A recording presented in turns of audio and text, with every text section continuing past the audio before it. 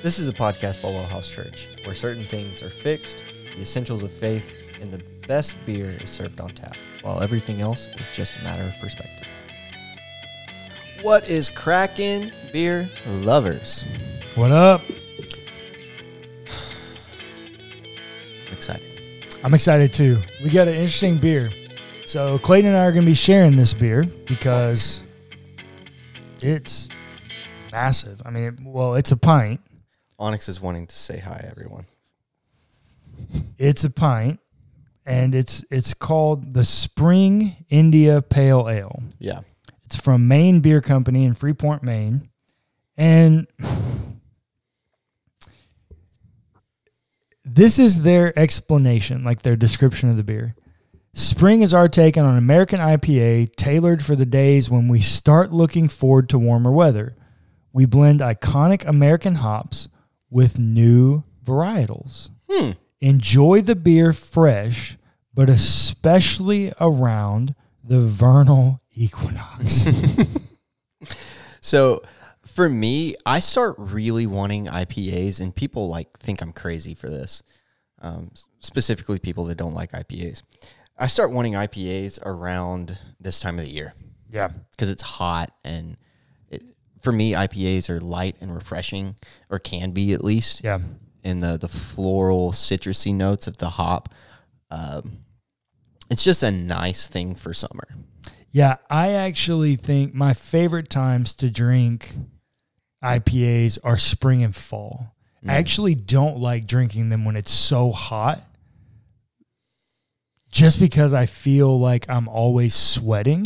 Yeah. And I want to consume more liquid.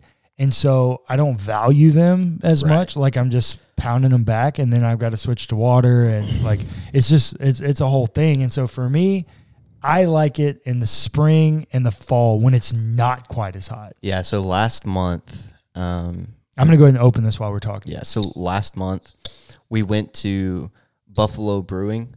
Ooh. We went to Buffalo Brewing to celebrate one of my buddy's birthdays, and they have a hemp seed IPA. Oh. And let me tell you, it was fantastic. I believe that. And when it came out, it was really cold. And it had that hemp flavor to it. Yeah. But it also complemented the hops really well too. And it was just a nice, refreshing kind of beer. Yeah. Can I see this bottle? Mm-hmm. What's the ABV on it? Did you say 7.6? I think 6.5. 6.5. It was bottled on my birthday. It was bottled on my birthday, March 23rd, 2021. Wow. That's so funny. At That 7:55. That's so funny. Let's see, what was I doing on my birthday? At 7:55 on my birthday, I was at Axelrad drinking beer. Nice. That's so funny. That is funny. Cool. All right, Maine Beer Company. Oh, for them, it would have been 9 o'clock here. At 7:55? Mm-hmm. No. Yeah, because Maine, no, I'm sorry. It would have been 6:55. So I wasn't. Yes. I was on my way to go start drinking. Yeah, it would have been 6:55. Yeah, 6:55. Sorry. Our time. Yeah. Anyways, All right. Well, it's got a great color. it does have a great color. I Um, really like. It's nice and golden. I don't know. It had a massive amount of head and carbonation. Ooh, put your nose in it. I get some rose petals off of that. I definitely get the rose. Wow. I like it. Cheers. Cheers. It smells really good.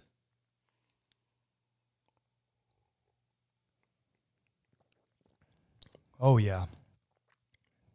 Oh yeah. The rose comes through on the palate too. Yep. I definitely get what they mean by new varietals. Yeah. That's really good. I really enjoy this. That's really good. It's definitely one I'll be buying again. For sure. Do you remember how much it cost? I don't. I mean, I bought it like I know you bought it a 2 few weeks ago. But all right, well there we go. I really enjoyed It that. is a lot. really good. Shout out to Maine Beer Company, because as a hophead, that is a really, really good IPA. Very unique, very well balanced, And a lot of goodness. and typically when we talk about the florality of hops, It's not actual flowers. no, this is Yeah. there's got to be some rose petals or rose water in this adjunct, right? Like It genuinely tastes like my glass is wrapped in like flowers. yeah, so like the first thing I get on the nose behind the hops is rose, Yeah. right? The rose is very prevalent. And then on the palate, it's the first thing I get. Yep. It hits you full frontal, both from nose to tongue. And so like the rose is really forward, and then it develops into the like almost kind of, I don't know if this is what they use, but almost like a centennial.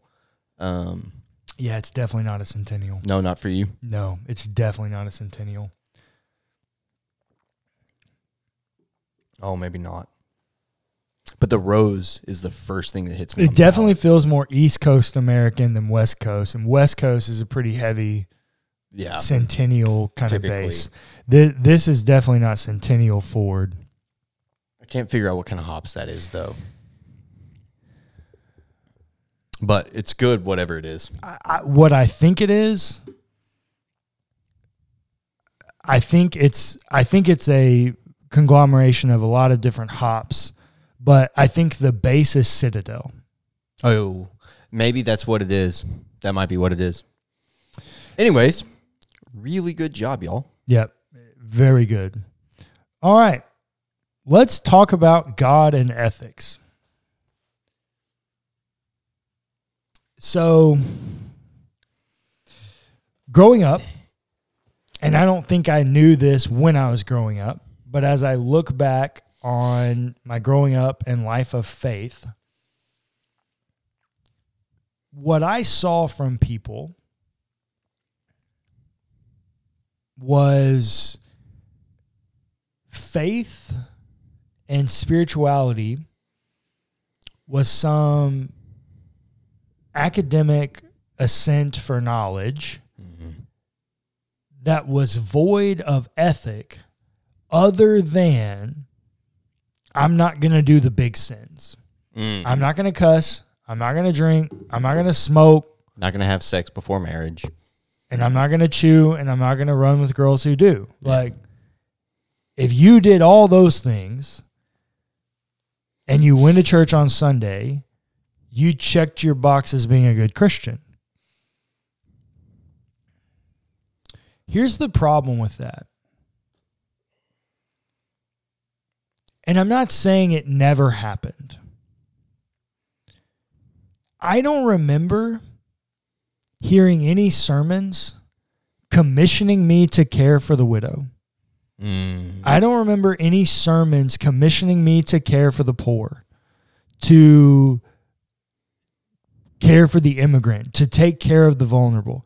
I don't remember many sermons commissioning me to kindness. Yeah. I remember a whole lot of sermons telling me that I was a terrible person, tainted by sin, and needed to rid my life of sin.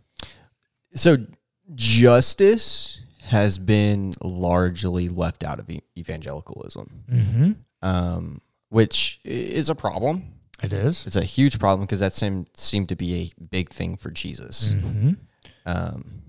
So with that, what I now make up about that is that for most of the people that I was around as a Christian growing up, their theology about God had little to no impact on their ethic of how they treated people. Yeah.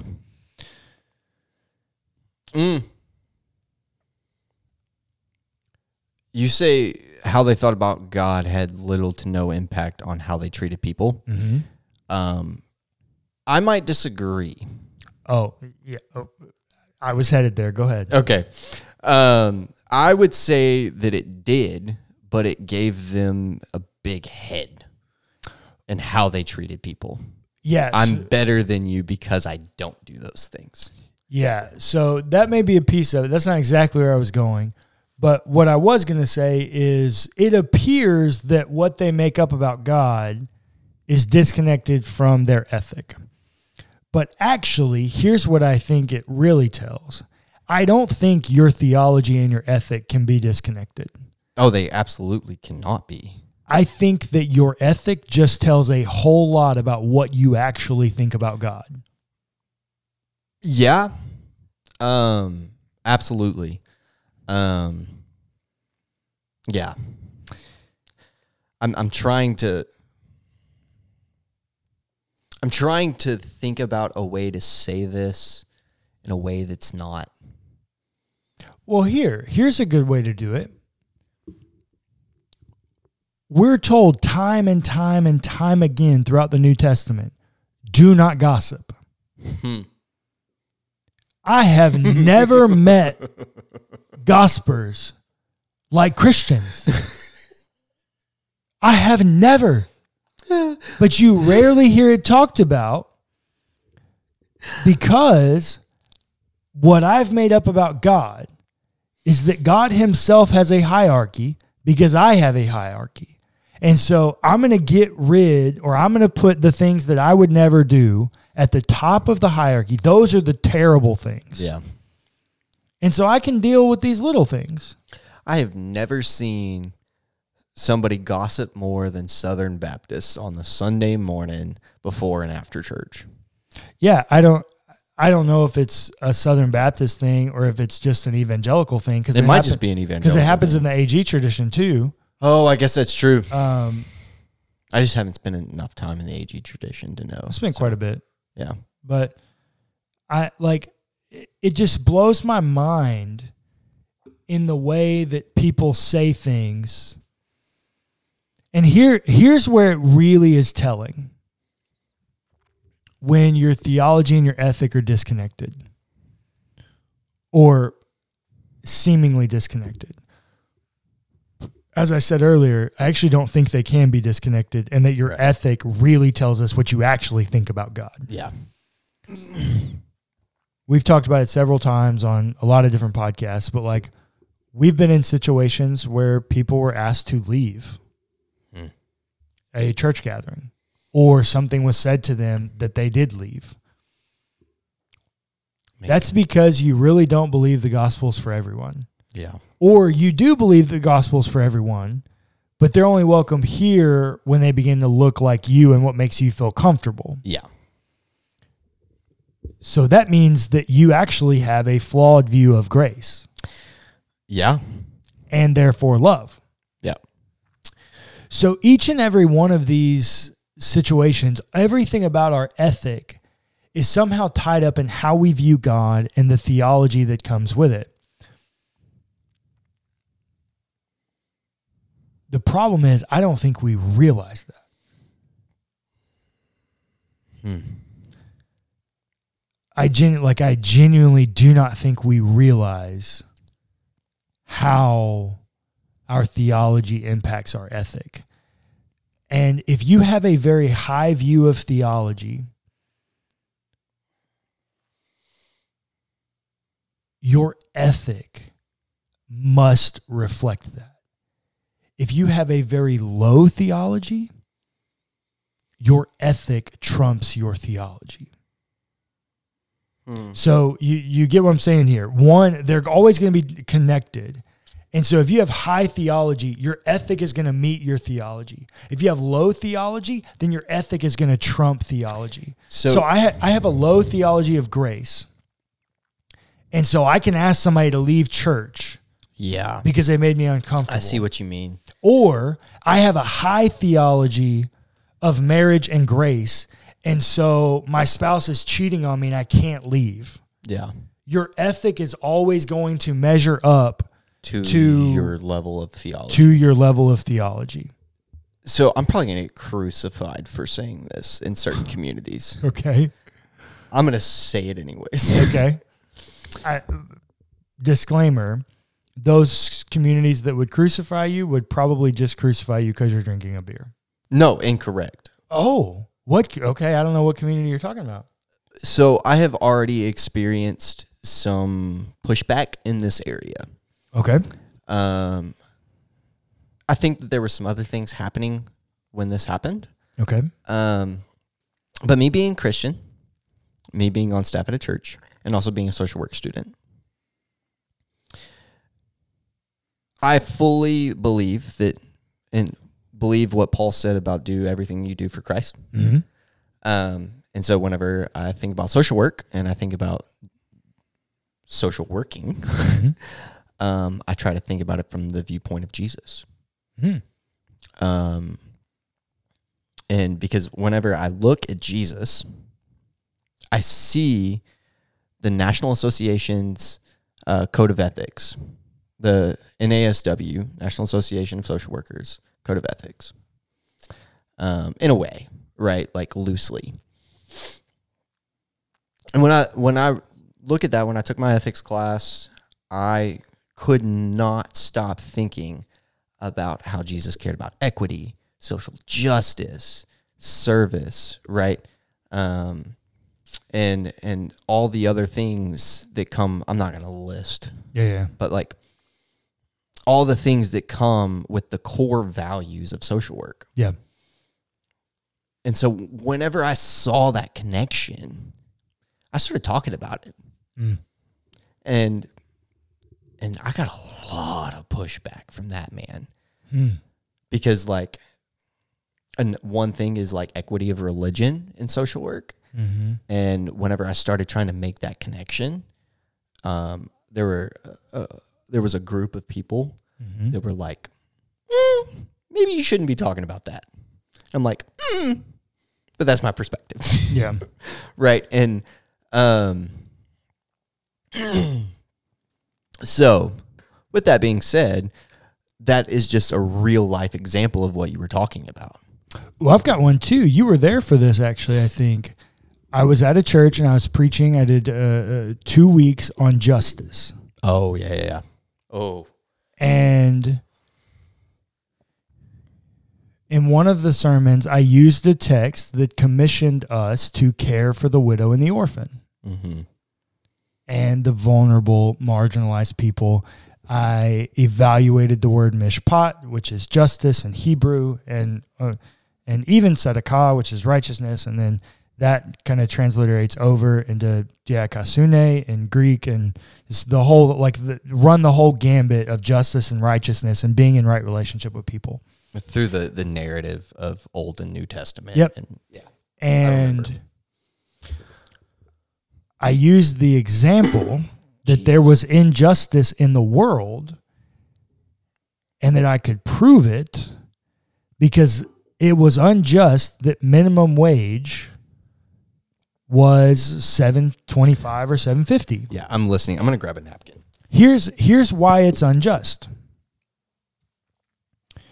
If you work full-time at 40 hours a week, which is full-time for America, at $7.25 an hour, 52 weeks a year, do you know how much money you make before taxes?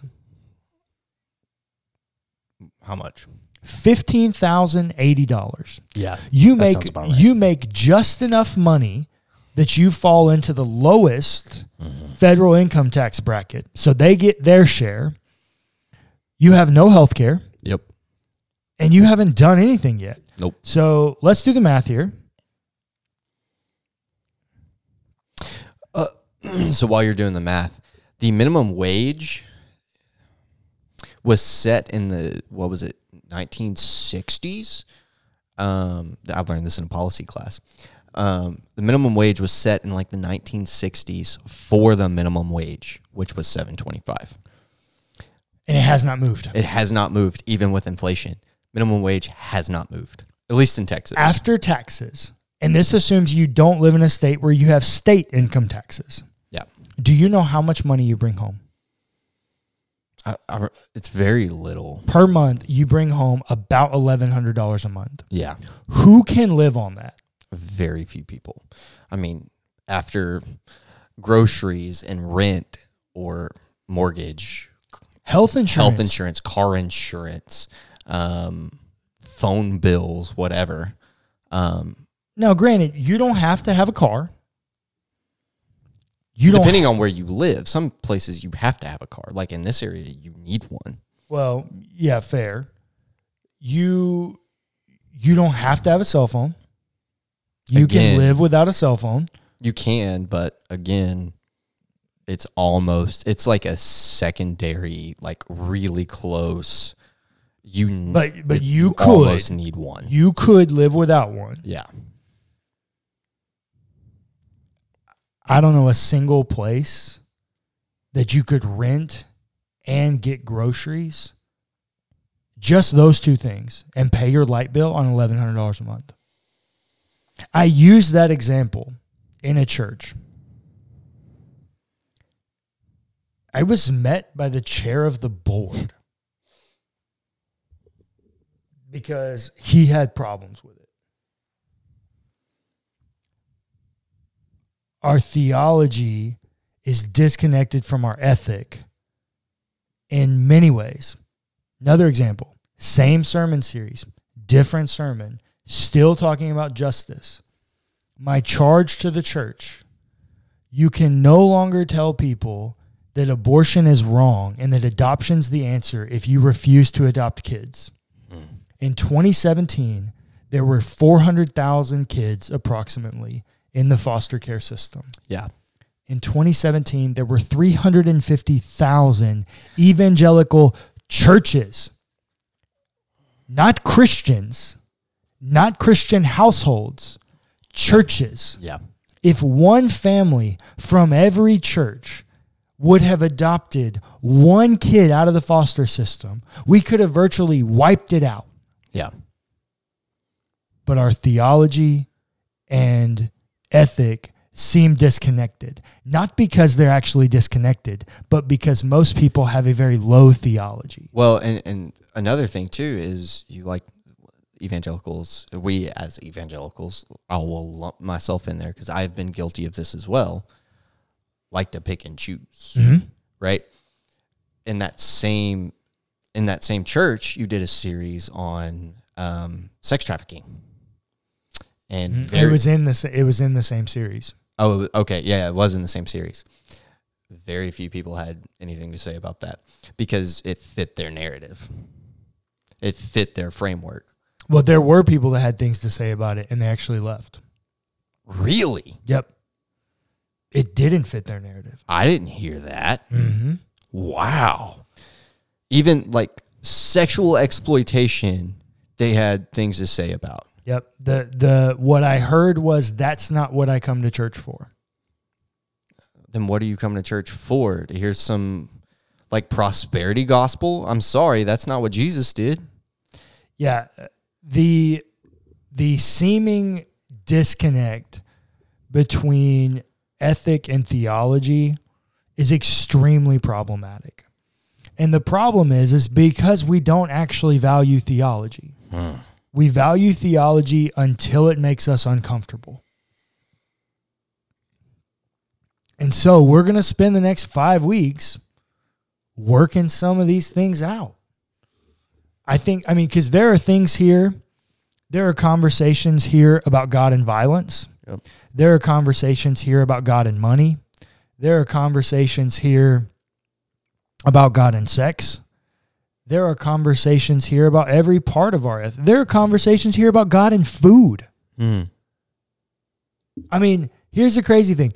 I got basically the equivalent of being booed off stage for a pastor, but yet every other pastor in America can, on the Sunday after Thanksgiving, brag about his gluttony and get praised.